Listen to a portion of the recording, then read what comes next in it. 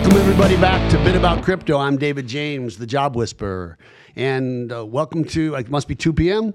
Yep. California time, Yep. right? Yep. 5 p.m. in New York, East Coast, because you're hearing to a new episode of Bit About Crypto, and you're listening to it on Spotify or Apple or YouTube. And once again, I'm with my co-host, Dave Hampton, the Robo-Recruiter. How you been? Doing well. So we actually are the owners of Blockchain Recruiters, and recently we've repurposed our entire recruiting firm solely to be in the blockchain space because we'd had enough of what? Construction. Yeah, some construction. And, and COVID really changed a lot of things. So just for your listeners, this show is a human interest story. We bring a lot of people in. We bring a lot of guests. We bring a lot of opinions. And ultimately, the thing they have in common is that crypto is in their life somehow, or it found them somehow, and that's what we're about. So I want to get this out of the way early because we're not going to go back to it later. So if you're looking for a job in crypto and you want to get a hold of me, you can get us at blockchainrecruiters.net, net. And if you want to get a hold of me personally, I'm the BTC Recruiter I'm at the BTC Recruiter on Twitter. That's what I am, right? And if you want to send a resume and an email, send it to Dave. Yeah, if you want to respond. Dave at blockchainrecruiters.net. All right? You can also call me. Yeah, you can call him. If you want to talk to him, there it is. Putting that out there. Okay, 858 for those of you on Spotify and Apple. 254-6938. That's right. And so the purpose of this show is for you to know that we aggregate talent in the blockchain worldwide. I don't care if it's technical or non-technical. We actually have people right now who are actually aggregating people. We put them in these big boxes, and then when you need them, we know how to get them. We're 1 degree of separation away. So yeah, that's the word from our sponsor.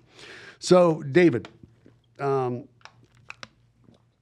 of the things that you got me into was, so for our audience, so David and I met in 2014. He applied to be a job, to be a newbie recruiter. I was building recruiters from scratch for a recruiting firm. And he sent me a resume and I threw it away. And then he called me and I was going to blow him off. And he says, I said, can you call me back later? And he said, I'm calling from Afghanistan. You said, can you call me back at 3 p.m.? This was a timed. I purposely called you around lunchtime, thinking I could catch you before you went to lunch. Right. And you said, can you call me back at 3? And I said, I could, but I'll probably be sleeping. Yeah, I'm calling on a sat phone because because I'm in Afghanistan. Yeah, and right then I said, okay, if this dude's going to do that, then he's got what it takes to be a recruiter. I hired you. You told me you're going to be the best recruiter I ever hired, and like all that say that, I said, sure you are. You actually did, right? We found it necessary. I told you, hey, I'm leaving this firm, and you said, not without me, you're not. That's right. That's right. And so you foiled my plans, and we started a firm together. We co-conspired. Right. Yeah. But one of the things that you challenged me on while we were together was you said, hey, how often do you read? And it's just like my reading game got weak.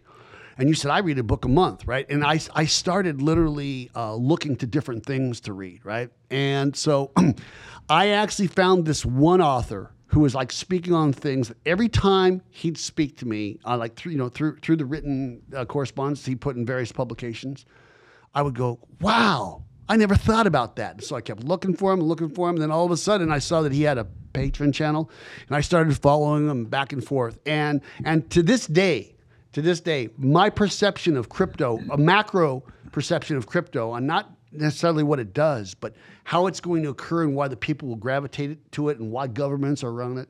Every time I get a writing from him, or I see he's doing a YouTube channel or something like that, he has, since I'm a subscriber, he actually has something that comes out, a video that comes out on YouTube every Wednesday and every Sunday. And I flock to it like a fly to the flame. And I know that I spoke to you about it, but to this day, right, I still wonder where he's getting this information because it resonates with me true. And before we get to him, the whole thing about Bitcoin, when I think about the Bitcoin argument, I look about the people who I think are the smartest. I think about Michael Saylor, so much smarter than me.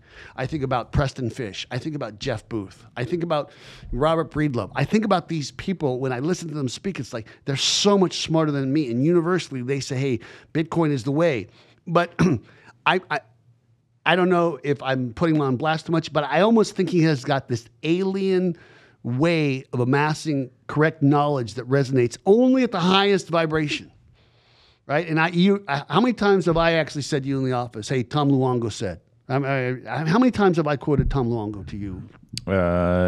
Countless, I'm assuming. Right. Oh, now you're assuming. Wow. Wow. How to not become a co-host on my show, right? Just the guest. I mean, I don't know off the top of my head. It's that many. Yeah. A lot. Yeah. Well, that's why I said countless, okay. right? Yeah, nice save. yeah. Anyhow, with no further ado, I'm so fortunate, so flattered, so honored to have on today's show Tom Luongo. Thank you so much.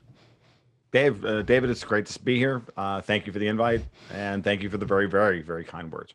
Yeah. So, Tom, other than your current, the way you actually occur as a pontificator of all things political and accurate, let's talk about how you came into the world, like from birth to like high school. I know you're from upstate New York. What was your socioeconomic situation like? I grew up, dad was NYPD. Mom was a nurse at a local psychiatric hospital. I grew up in upstate New York, Orange County. I went to, for anybody who cares, I went to Monterey Woodbury High School in Central Valley, right off of the interchange between the New York State Turnpike and Route 32. For those of you who know that area, like right over the hill from West Point. Right over the I know that area. Yeah, David worked at West Point. I used to work at West Point, yeah. Okay, so I grew up within 20 minutes of West Point. So near Cornwall, essentially, right? Yeah, well, no, actually the next town over from Cornwall. Yeah, As a matter of fact, yeah. my property line, my parents' property line of the house that I grew up on, the back half of the development that I lived in was actually the Cornwall School District. Oh, okay.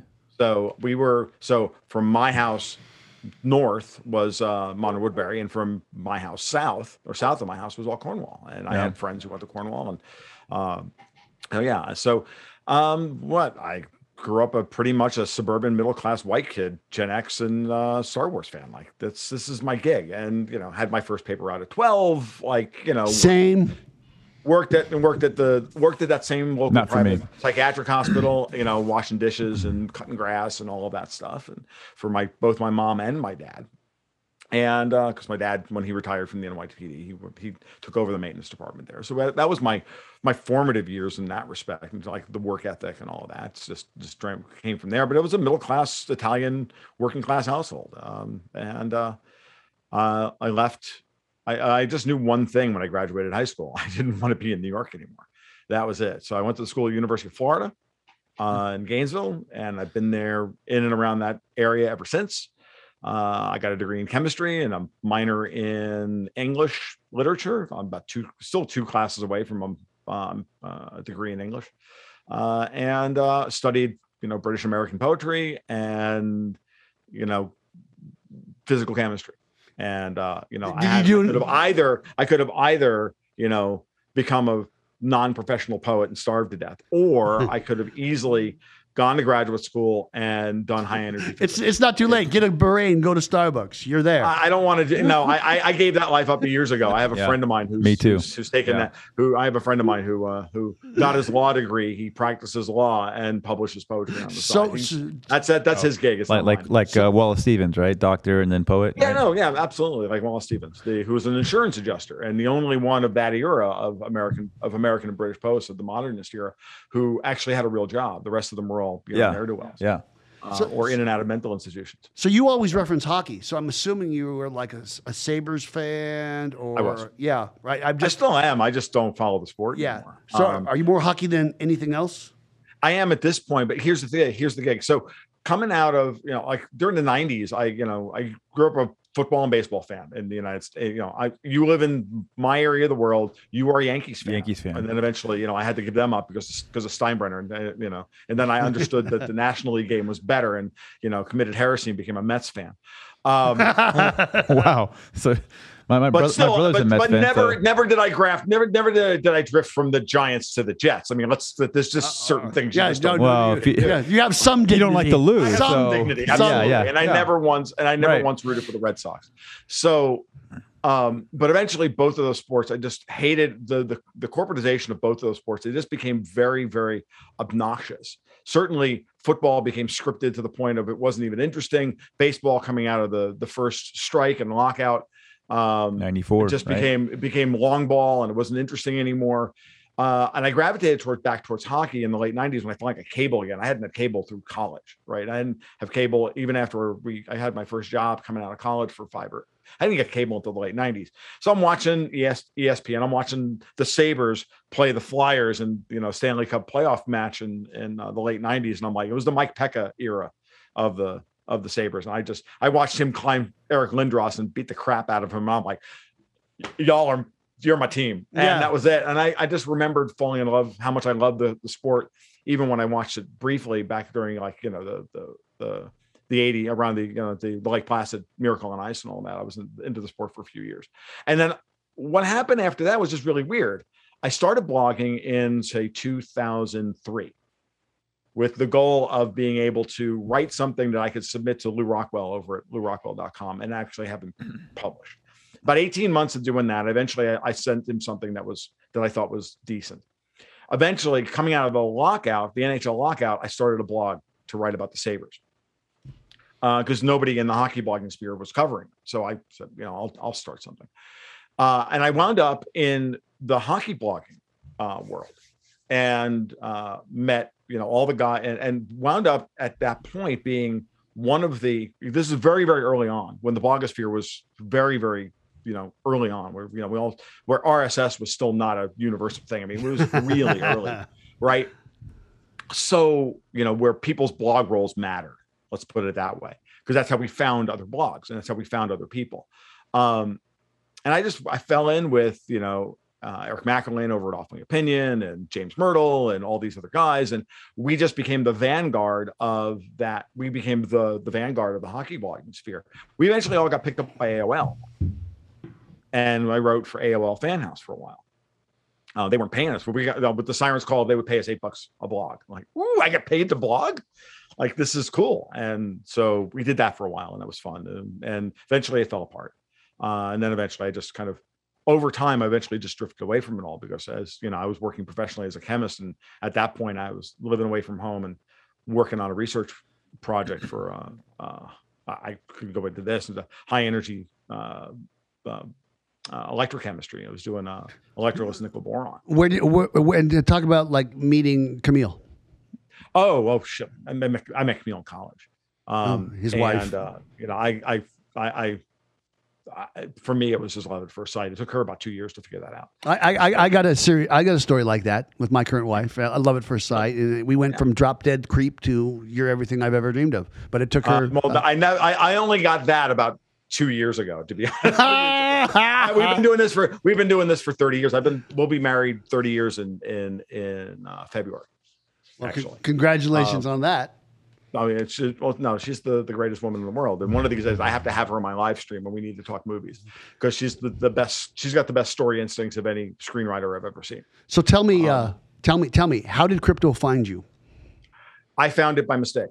Okay. No mistakes. Okay. So I'll explain. This is interesting. So in 2010, right, we're between the 2008 presidential run of Ron Paul and the 2012 run of Ron Paul. By that point, I'm kind of a semi-regular over at Lou Rockwell. I've got, I can email Lou and he'll respond to me. But at that point, there was the site called The Daily Paul. I don't know if you guys remember this or not, but it was a great site that just aggregated everything, all mentions of Ron Paul, and then people around that and the Mises Institute and antiwar.com and all that. So there was the Daily Paul was kind of the place where, pre like Zero Hedge and all that, where those people got together. And one day I'm trolling the Daily Paul and I see over in the sidebar a thread in one of the, and the latest threads in the comment, the message boards was, hey, check out this thing called this new alternative currency called Bitcoin. Now I had already been in the alternative currency space. I had, been in the Liberty Dollar and buying gold and silver and all of that for years. I already had effectively alternate currency ennui because I watched all these projects start and then they didn't go anywhere. Right. So, or they were shut down by the government in the case of the Liberty Dollar. And so I clicked on this thing and I was heavily thinking at that point about a creative project. And I wanted to do a foundation like story about the corruption that based on around the corruption of an uncorruptible currency. And I'd been thinking about it for months about how to crack this thing and yada, yada, yada. And I didn't know anything about cryptography. So I was going off into la la land. And then I clicked on this thing, got in there, immediately read the Bitcoin white paper and went, oh, they did it. They created the uncorruptible currency. I get it.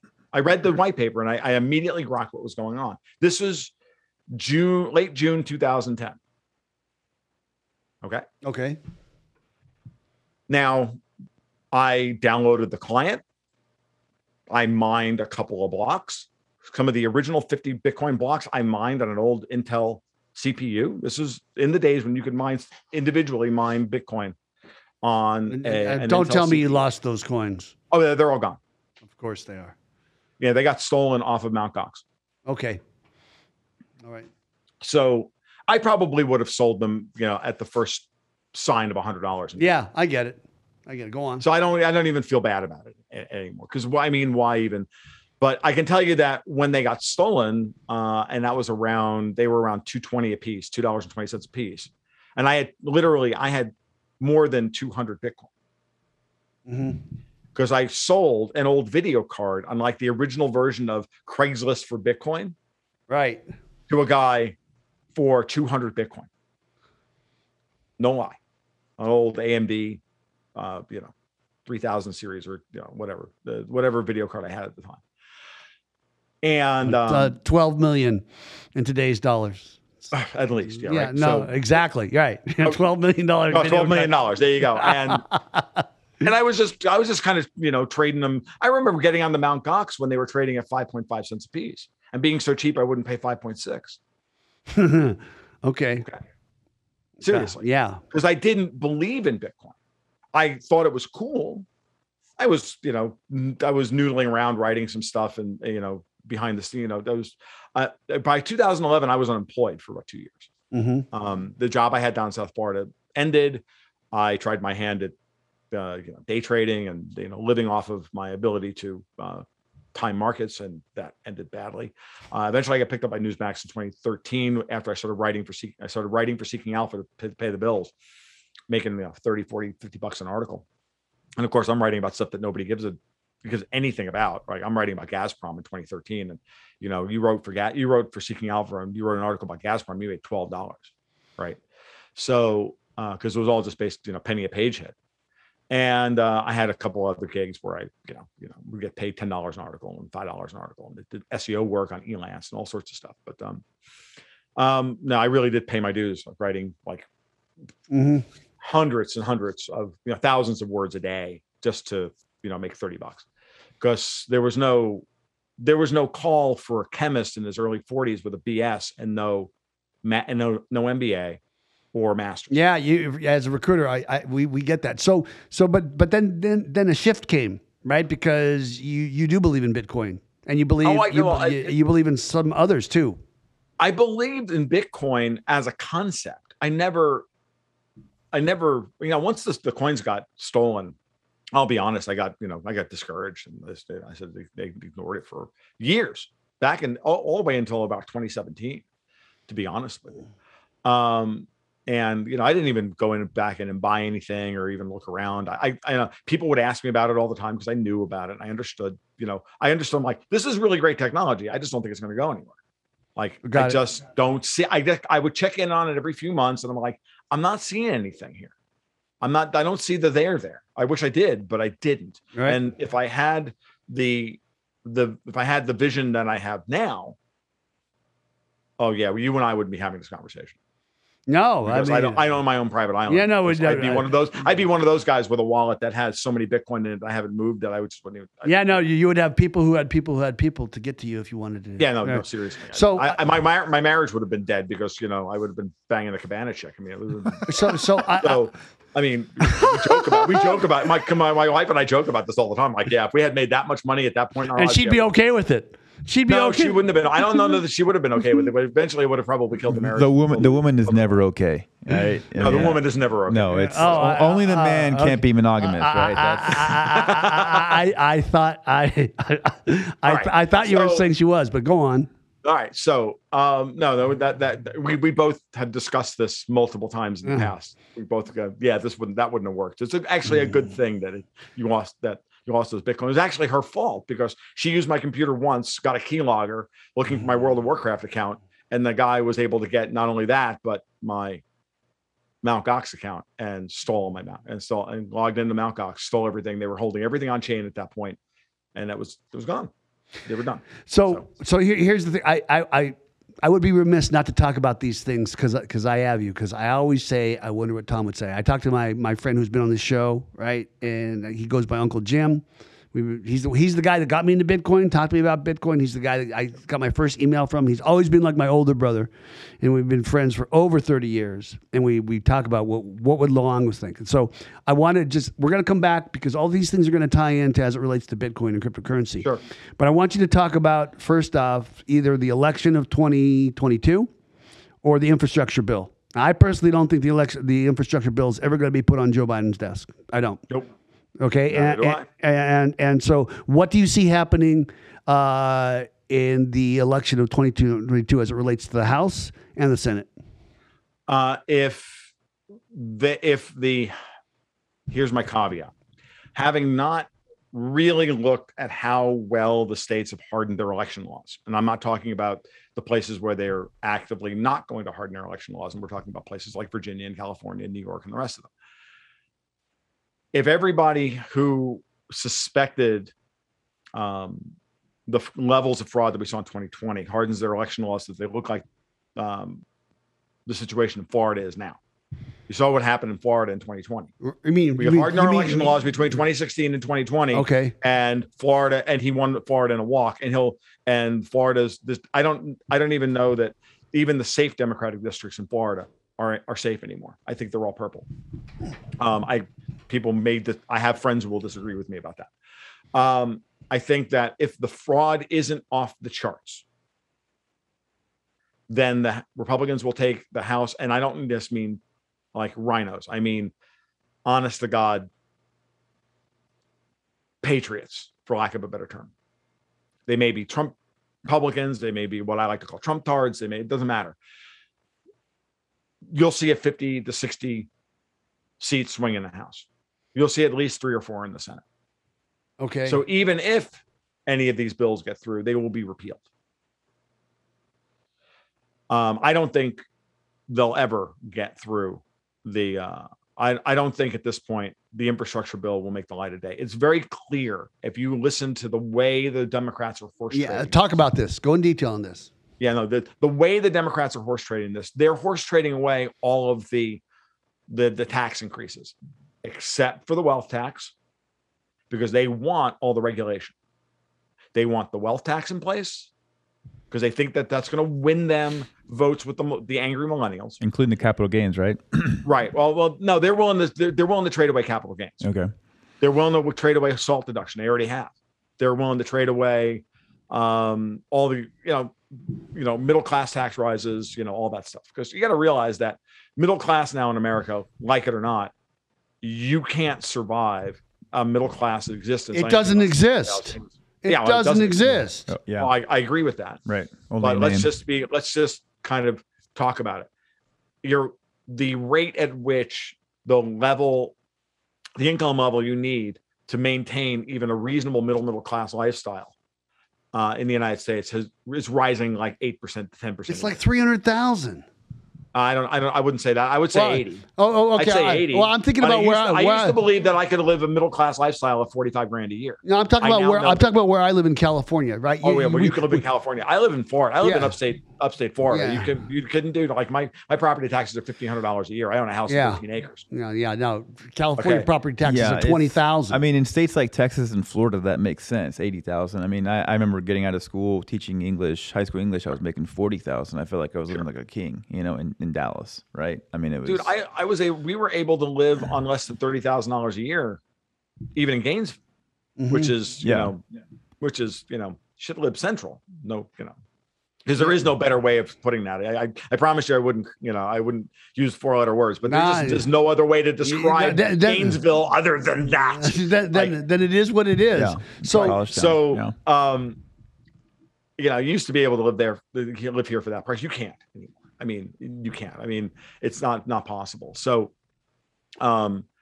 when you really start to do the math, it's getting really bad really quickly. And I think that they're trying to play class warfare and eat the rich and hope that that's going to keep them from their support cratering amongst millennials. It's not, because they're the ones even more angry about where things have gone than anyone else, because they're the ones getting screwed worse than everybody else. So you're going to see so they're willing to horse trade away all of the progressives' talking points, all the money, most of the tax increases, but they still want the wealth tax. And then they want all the regulations. They want the Janet Yellen, Gary Gensler inspired, Davos inspired legislation and regulations that would effectively ban crypto, that would effectively turn everybody who buys and sells a crypto and turn them into a broker, and then regulate them like a broker. They want full access to our bank accounts. They want full access to everything. Okay. That is what they're not willing to horse trade away. So the gig here is to understand that the Democrats are desperate to keep everybody focused on the money and not focused on the language in the bill, where if you really read between the lines from people like Manchin and even Sinema to a lesser extent, and now even, like Mitt Romney, are all feeling the heat from Wall Street, who are the ones that are making sure that these people get reelected, because who the hell is giving them money other than Wall Street and Amazon at this point? Right. Okay. They're all saying, no, this cannot pass. They're going to destroy our ability to even have entrepreneurs here in the United States. Okay. So separate okay, I'm sorry, go ahead. So the infrastructure bill and the budget together, it doesn't really matter. Both of them together represent effectively a coup by European commies. Mm-hmm. It's really just that simple. I hate to be reductionist about it, but why go even into any more detail than that? They literally just want to destroy the ability of anybody to build wealth, enter the middle class, and then maintain any wealth. They want the right to be able to tax that away completely, more so than they already do, which is insane. They already tax almost all the profit away in the first place. So we're coming into an election year, right? Will the Democrats abandon this idea because they know that they need to get reelected? When does the chat on this stop? Probably around March, right? Okay. Once we start getting into the primary season, and a whole lot of moderate Democrats start showing up to challenge the AOCs and the rest of them. Mm-hmm. In the primary, and they're not going to get any party support whatsoever. But at the end of the day, the party is just a mailing list. I mean, I used to do Libertarian Party politics, and I can tell you that when we used to show up on street corners or at farmers markets or whatever, just to like do a signature drive or do a thing, anything, just to have a table, like at presidents at the county fair, you would think that this is normal. The Republicans and the Democrats are both, this is 20 years ago, will come up there and goes, wow, you guys are really organized. Like there's 12 of us. So we're the whole Alachua County Libertarian Party, all 12 of us. I got them to show up. And they're like, you guys are so organized, because the parties literally are mailing lists of donors and nothing else. So I want to ask you about Joe Manchin. Do you think, and this is I've had this in my idea, do you think he's trying to be a moderate centrist so he can run for president in 2024? No, I don't. I think he's trying to survive, because West Virginia is coal country, and right. West Virginia is a hell of a lot more conservative than anybody thinks they are. Right. And just like West turned, Virginia wants to secede from Virginia, right? Right. And become part of West Virginia. I think Manchin just like staying in power. He likes being a senator. So he's not dumb. And I think that, and at the end of the day, the Democrats are not a party. Yeah, that's correct. They're a loose coalition, as my partner Dexter White put it in a podcast the other day. They're a coalition of the aggrieved. Oh, it's the best way to describe them. Okay. All right. And now the aggrieved are like, what are you doing to us? Okay, so now you're screwing us. All right. They don't have a party platform. So you said something that I found very interesting. I'm going to give you credit for it. You said if they're talking 25th Amendment, they're talking Kamala. If they're talking impeachment, they're talking both Joe and Kamala go. Right. Yes. Even though the votes probably won't be there to move away. Right. I mean, Pelosi Senate comes in if that happens. Yeah, That would No, happen. Pelosi's not going. Pelosi doesn't want the job. She's going to. She floated the idea as a horse trade the other day to say, look, just pass the infrastructure bill and I'll retire. Yeah, but about Wow. that. So in 2024, I mean, it's just prognosticate on the Democratic side. How do you see that playing out in 2024? Barring that Joe doesn't hit his head on the Air Force One steps and go into a coma, right? Well, I mean, he keeps I slipping. don't think the Democrats have anybody in 2024, and I think whoever they put up will be a sacrificial lamb to the Republicans. I think Davos has already bracketed that they're going to lose the midterms and they're going to lose Before we get to Davos, the 2024 election. We're going to talk about that. I think that's part of the strategy. The strategy is to foment a war between us and China between now and then, prosecuted by Republicans. Okay, so let me say something to you. So I know you're a libertarian, right? Yep. And when I Makes two of us. first saw Trump, right, as crass as he was, I thought he was a better alternative than Hillary. That's all I'm going to say about it, right? But So did I.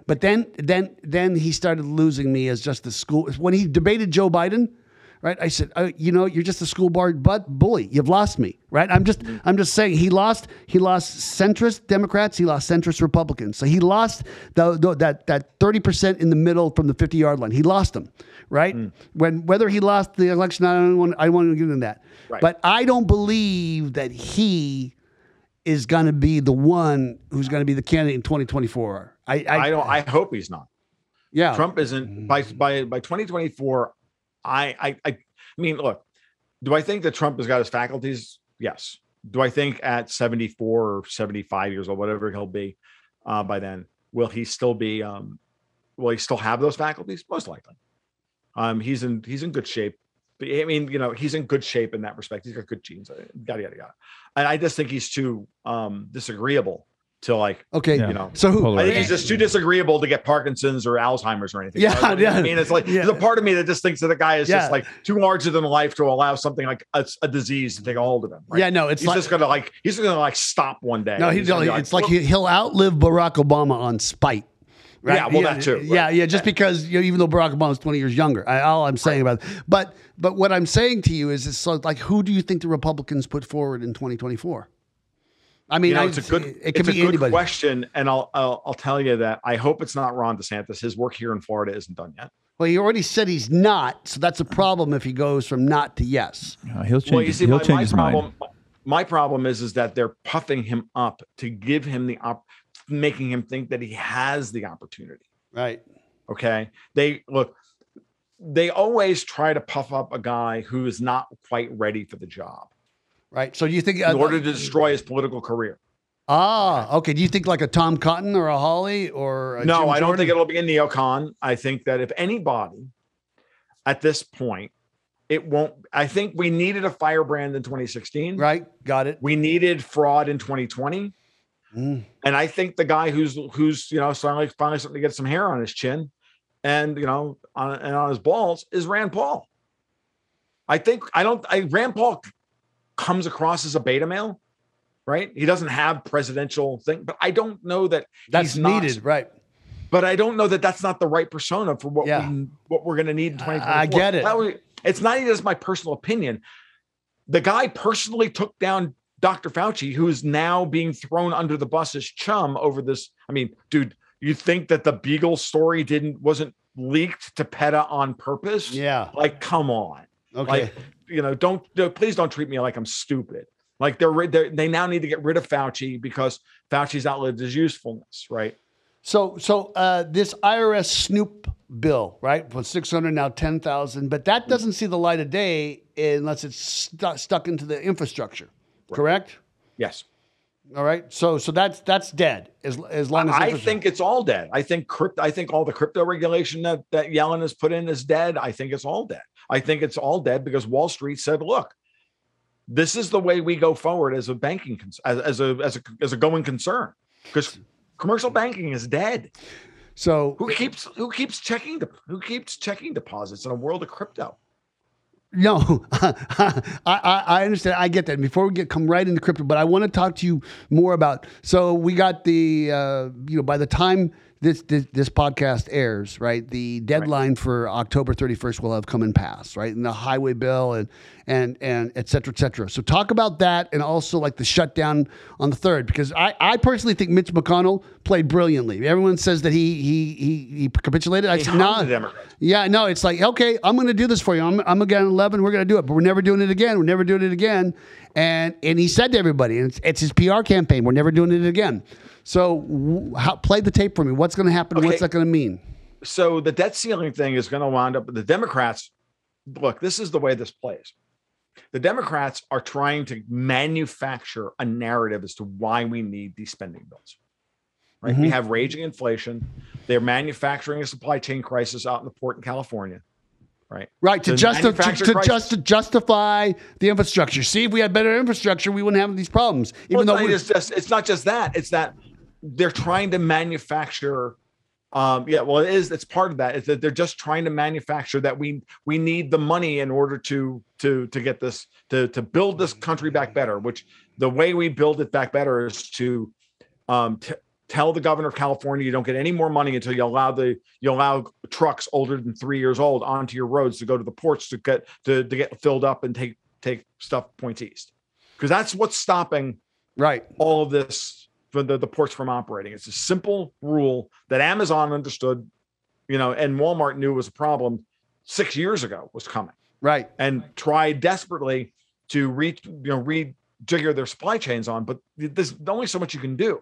Supply chains are not things you just change overnight. Okay. So, you can send more stuff through the Panama Canal until some dothead, draws a cock and balls in the sea and then rams it into the side of the Panama Canal, like they did with the Suez. So you don't think that's going to happen like next week? So bring me full speed. Like what are they going to do about like this 31 October, which is no longer a date right now that we're getting closer and nothing's going to be passed, right? And what's going to happen with the debt ceiling? Tell me how that plays out. I mean, is the government going to shut down? The Democrats are eventually going to have to raise the debt ceiling. What the Democrats are doing is that they are blackmailing the world by saying, look, remember, what Davos is really trying to do is to create chaos on Capitol Hill in order to blackmail the global capital. Like the people who manage all the money are looking at the stuff going on Capitol Hill going, where do I put my money? Can't put it into China. Their banking sector it's closed. One, it's closed, and two, their entire property market is starting to implode. Right. Can't put it into Europe. There are basket case. Can't keep it in the United States. Who the hell knows what these people are going to come up with next week? They're all senile. They don't want anything to move. What they want is they want all the money to move to Europe, right? Because that's the only way Europe survives is if the money that currently gets invested here in the United States moves into Europe. Okay. The Russian markets aren't big enough. Think about where you have to think of global capital like water after a hurricane. Okay. So give me a couple seconds. Sorry. So once you understand that, and what they're trying to do is they're trying to keep the inflow from coming into the United States and flowing out of Europe, even though, because anybody with eyes to see can see that Europe is the most vulnerable guy in a rising interest rate, strong dollar. Yeah. Environment. They're the first to fall, and then they would be the first to fall. Yeah, so Jerome Powell sterilizing $1.2 trillion worth of stimulus effectively within the reverse repo market by raising the rate from 0% to 0.05% to 5 basis points, moved $1.2 trillion over 4 months into that facility. Took that off the market. It took the multiplier of that money off the market. It drained the Eurodollar markets. It's crashed the euro from $1.22 to $1.155. Okay. It's raised interest rates across the board in the United States and in Europe by 50 basis points, by 0.5%. Who can afford that? Who can afford that? We can.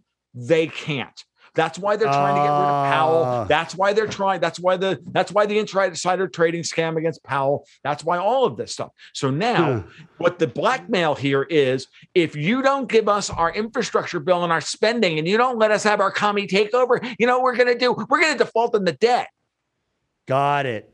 They're literally arguing against themselves. It's like the scene in Blazing Saddles when Cleavon Little's holding the gun to his head. Yeah. Don't say it. Don't. Dare me not to shoot myself. Like, no, please. Just please do so and put us all in your fucking misery. So this comes back to what you're talking about right now, right? With the inflation that's going on. Yes. Fed interest rates up, or another lockdown to stop the money velocity. What are they going to do? Right, so that's where they are. So the Fed refuses. The Fed is trying to taper, which is the smart thing to do. And everybody who's only focused domestically sees this as a policy error. I'm like, they're not raising interest rates or tapering QE because of a policy error. They're doing it because the savings rate is now below 5% to 3.5%. Whenever the savings rate drops below 5%, the Fed ends a QE program. Go back to 2011, chart the savings rate versus when they started and stopped QE. I used to publish this chart all the time, and you can see it. It's a 1-to-1 correlation. Like literally. Okay. So that's all the Fed is doing. They're doing what they always do. They're going, oh, look, the people aren't saving. They're spending their money. They don't need the support anymore. So they end QE and they start trying to raise rates. That's what they should do. And by doing that, they also are stuffing the US banks full of collateral. That's what the reverse repo facility is doing. Right, because it's a reverse repo as the Fed buys cash and sends out and lends out securities. So those securities are held as collateral against all this savings that people have been stuffing into their bank accounts, afraid of the future. That because your deposits in a bank are the bank's liability. They need either collateral or they need to lend that money out. If they can't lend the money out, right, then they have to have some other kind of collateral in order to offset the liability, which is your deposit. So with a massive savings rate that happened after COVID 9/11 started, then the banks were screaming for capital and the money market rates went negative and zero at the short end and all of that stuff. So think this through one step further. The Democrats are saying the thing that is the United States' greatest asset is that when push comes to shove, we don't default on the debt. We've always paid. Even when we defaulted technically under the Clinton administration, eventually everybody got paid. Right. Okay? Well, what about a CBDC as the false flag on this is how we don't default? I mean, the Fed is not going. Is nowhere near the central bank digital currency. Okay, so Powell gives it lip service simply because he has to. You can't. We will be the last country in the world to go on a central bank digital currency.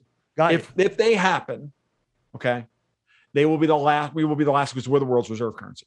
Yeah, it doesn't seem necessary. The European Union wants to go there first. It's the only way they get out from underneath their debt load is to issue perpetual debt, to default on their debt, issue perpetual debt at a quarter point, and then put everybody on a digital euro. So here's what I have to talk. And the reason I'm jumping is that I could talk to you for 4 or 5 hours, okay? But my audience, they probably after they hear you, we'll do it. But when I bring you back, but also my friend Jim says he said specifically about the Bitcoin futures ETF, and he says at first I wasn't worried about this, but people haven't had the pain that I Jim and Luongo have had as it relates to gold and silver. Yep. No. Yeah. The Bitcoin futures ETF is just another false liquidity sink in order to try and bleed off investor energy away from Bitcoin. Not to raise it up the price and then crash it. No, I don't think it's not as a pump and dump. It's not. It's actually not that at all. If you look since the thing started trading, Bitcoin hasn't moved.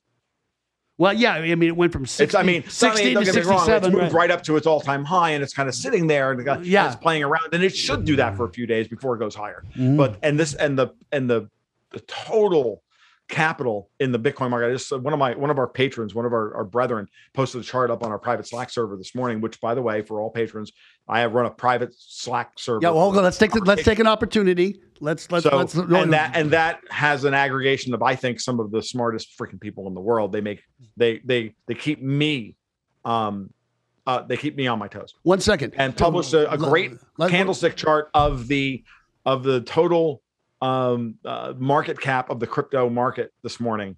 And I took one look at it and went, oh, look, that's That's a breakout on the weekly chart. Like, hold on, Tom. Tuesday, I want to give you the opportunity to plug that. So let's your Slack. You do that at, you can follow me over at Patreon/Gold Goats and Guns. You can go over to my website at tomluongo.me. There's a link in the sidebar if you want to do so. There's always a link at the bottom of every one of my articles. And I'm just going to say this. I endorse you. I endorse Tom Luongo, okay? If you want to be learned, you want to expand your consciousness, and if you want to know the why behind the why, you follow this dude. But anyhow, okay, so let's talk about the possible fall of the Republic. Oh, man. Well, okay. We don't have enough time for that. Look, I've been handicapping it since 2007. This is not we're so divided. People say, "Hey, we're headed towards civil war." It's like, what are you talking about? But at the same time, we don't want to actually go there yet. As it would solve so many problems. It's a last resort. It would also give Davos the win that they want. From the moment I said coming into the election, and I know you probably read this, which is that this is the most consequential and irrelevant election of all time, because no matter what happens, Davos wins. We're talking about 2020. We're talking about 2020. Okay. So, yeah. All right. In that, if Biden wins, they get their puppet installed, and then they run the table and they install a whole bunch of Democrats, and then we get what we're getting.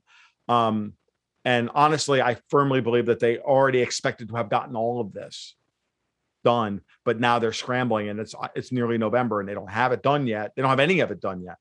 But that's an aside. Or we get Trump, and the country is more divided than it ever has been. Well, and it sets the country on the path towards civil war, or at the very least towards secession, because the Davos-controlled blue states would absolutely have already seceded if Trump had been reelected. So they would have already tried. I just oppose when I just sit back and think about it, right? I believe that there's the atheists and there's theists, right? And I just believe that God is a divine ruler and he picks everybody. And I believe had Trump got in, I think it would have been worse for the Republican Party. It would have been worse for the country. I just do. And it's almost like now they're cannibalizing their own. They got what they wanted. They own all three.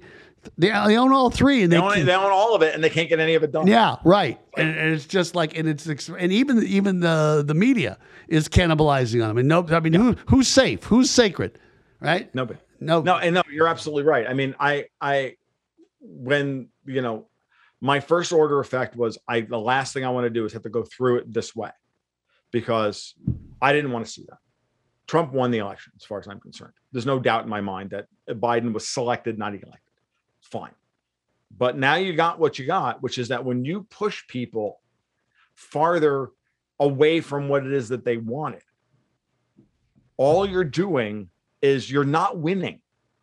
You think you're winning, but all you're doing is creating the very opposition, the irrational opposition to your rule. If you want to understand where we are, I recommend everybody go out and watch Dune, because we're the Fremen. And if you know the story, you know what the Fremen do in the second half of the novel and in the subsequent novels. Go tell the readers. And back it up which a little. Is that these people who have been downtrodden and destroyed and beaten down and had everything taken away from them become the hardest, meanest, most unrelenting sons of bitches you ever saw, and they destroy all of the old order. Kind of like what everybody did to Afghanistan. Not everybody in Afghanistan was Al-Qaeda, was with bin Laden. I personally believe that Osama bin Laden and Al-Qaeda was 100 guys. And they had the greatest PR event for their cause that they could have ever done. They brought down those towers. They Kaiser Soze everyone. Yeah, they Kaiser Soze everybody. Exactly. And then all of a sudden now, Well, no, but like Al-Qaeda was a CIA operation. Correct. Let's not kid ourselves. No. Obama created those guys, and they created ISIS in Syria, and they created HTS or whatever they were. The 94 different names that they've gone under over in Idlib, and I can go on. We could spend an hour talking about the machinations in Syria, and how they've lost there. And I remember saying back in 2015, which you and I weren't, in each other's orbit back then, but I remember getting pushback from my editor over at Newsmax when I said I wrote the November issue for my newsletter and said, Vladimir Putin's intervention in Syria is the most consequential geopolitical event of the 21st century and will now change the entire geopolitical map. Yeah, well, because in 6 weeks he's going to blow apart. Because in Right. 6 weeks his Air Force is going to blow apart all of the myths and all of the narratives about the situation in Syria. And someone finally stood up to the empire and said, no. Well- And there's not going to be a damn thing that the empire can do about Yeah, it. no, you're talking about Putin crossing Obama's many red lines. Yeah, Putin intervening in Syria and bringing the Air Force in Syria in October of 2015. Let's talk about that. So sometimes, there's this runaway train, right? There's a lot of things that can cause, disharmony or dysphoria here in America.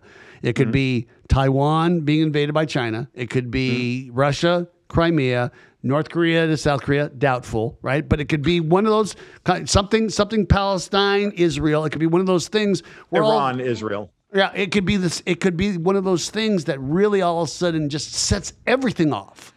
I mean, Well, no one's talking about this. China and Taiwan is the one that's going to force people's hands. I mean, that's going to force the U.S.'s It hands. is, and I'll tell you Of all those scenarios, if you ask me.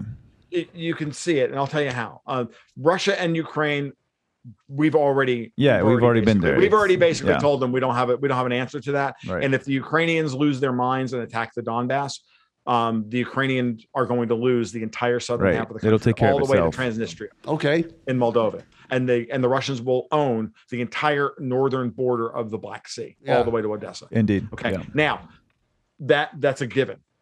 That was laid out by Shoigu, the Russian defense minister, to both Victoria Nuland 2 weeks ago and to Joe Biden and everybody in June. Okay. But the Ukrainians don't think they have any options at this point. And if Zelensky, so just the way things are going to work out, I don't think that's going to happen. What I think is going to happen is nothing. I think the Ukrainian government is going to implode. Kiev is going to be a mess. And eventually the Donbass will ask for accession into the Russian Federation. And then both Donetsk and Luhansk all the way to Crimea, so that there's a contiguous border with the peninsula, will become part of the Russian Federation. That's what's going to happen. Because if you look at the borders of Donetsk and Lugansk, that's the way it Okay. will play out. But what I was saying was that But- Biden's but- not going to do anything. No, Biden- Biden's not going to do anything. Davos is setting things up with COVID.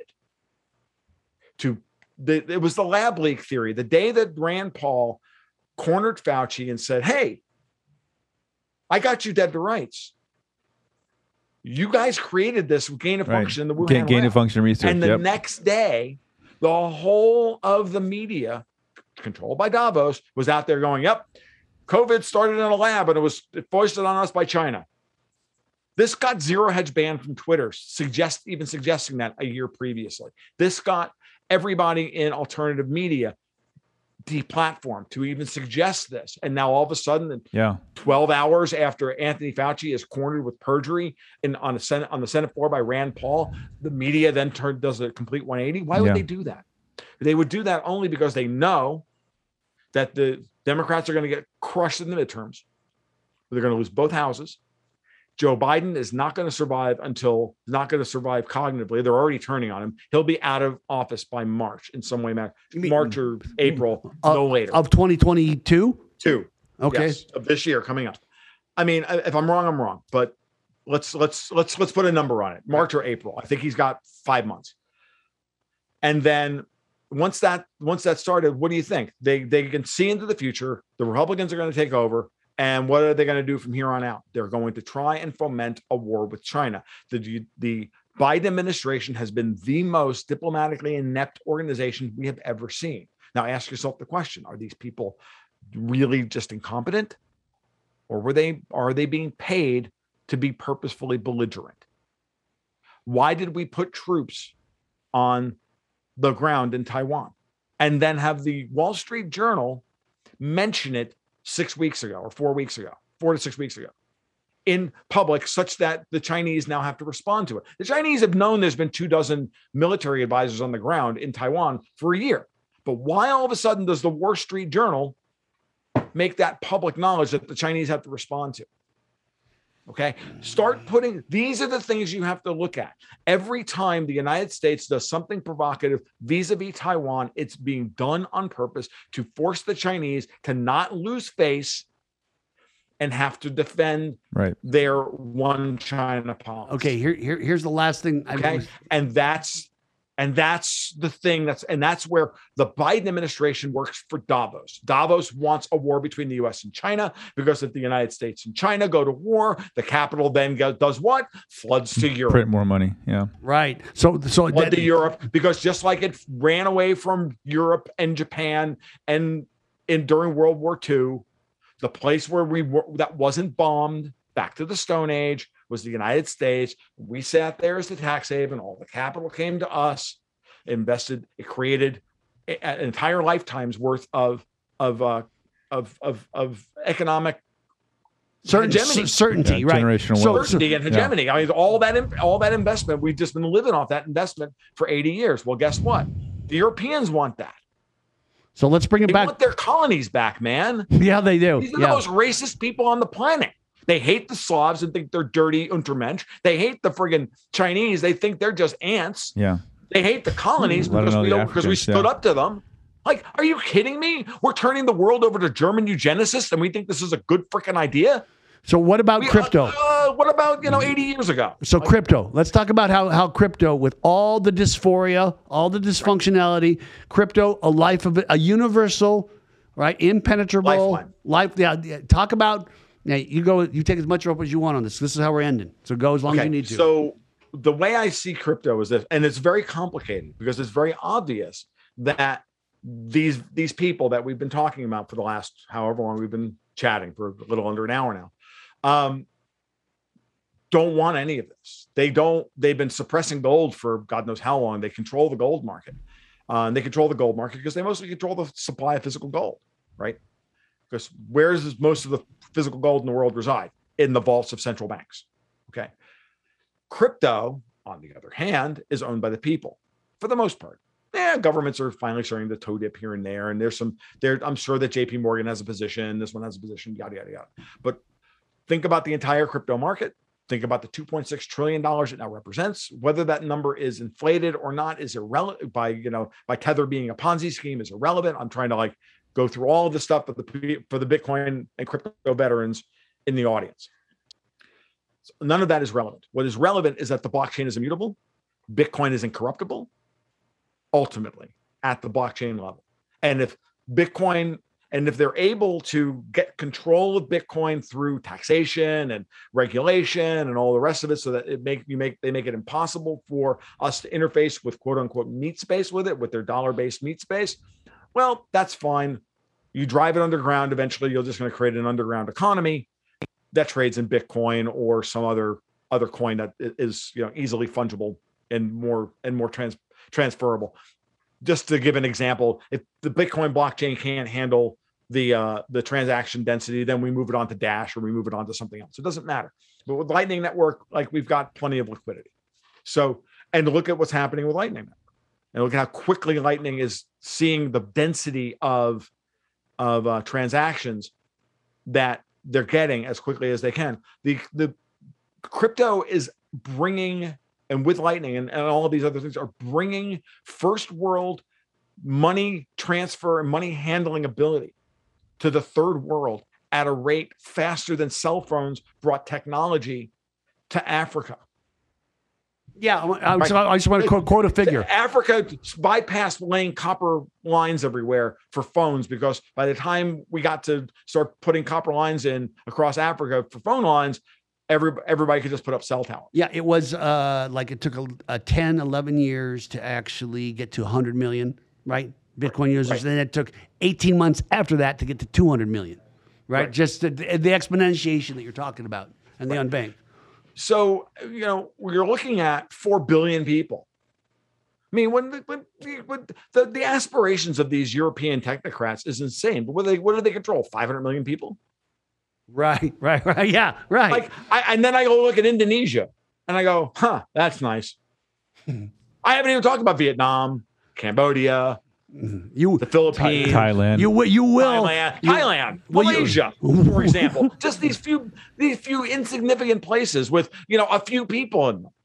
Will you come I back? used to talk about this when I used to study. I studied for a while. I worked for a while when I was doing that. When I was working for $5 an article, I was working with a broker out of Vietnam. I learned more about Vietnamese penny stocks than most human beings should ever want to know, and that's serious. I used to do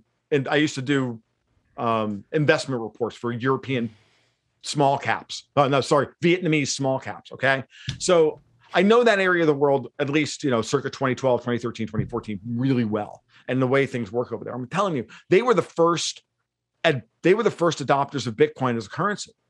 Like there were Starbucks and coffee shops in Ho Chi Minh City taking Bitcoin in 2013. Okay. The Central Bank of Vietnam, the SBV, was already trying to figure out what to do about this damn Bitcoin thing back then. Okay. Like Davos has no ability to control these people.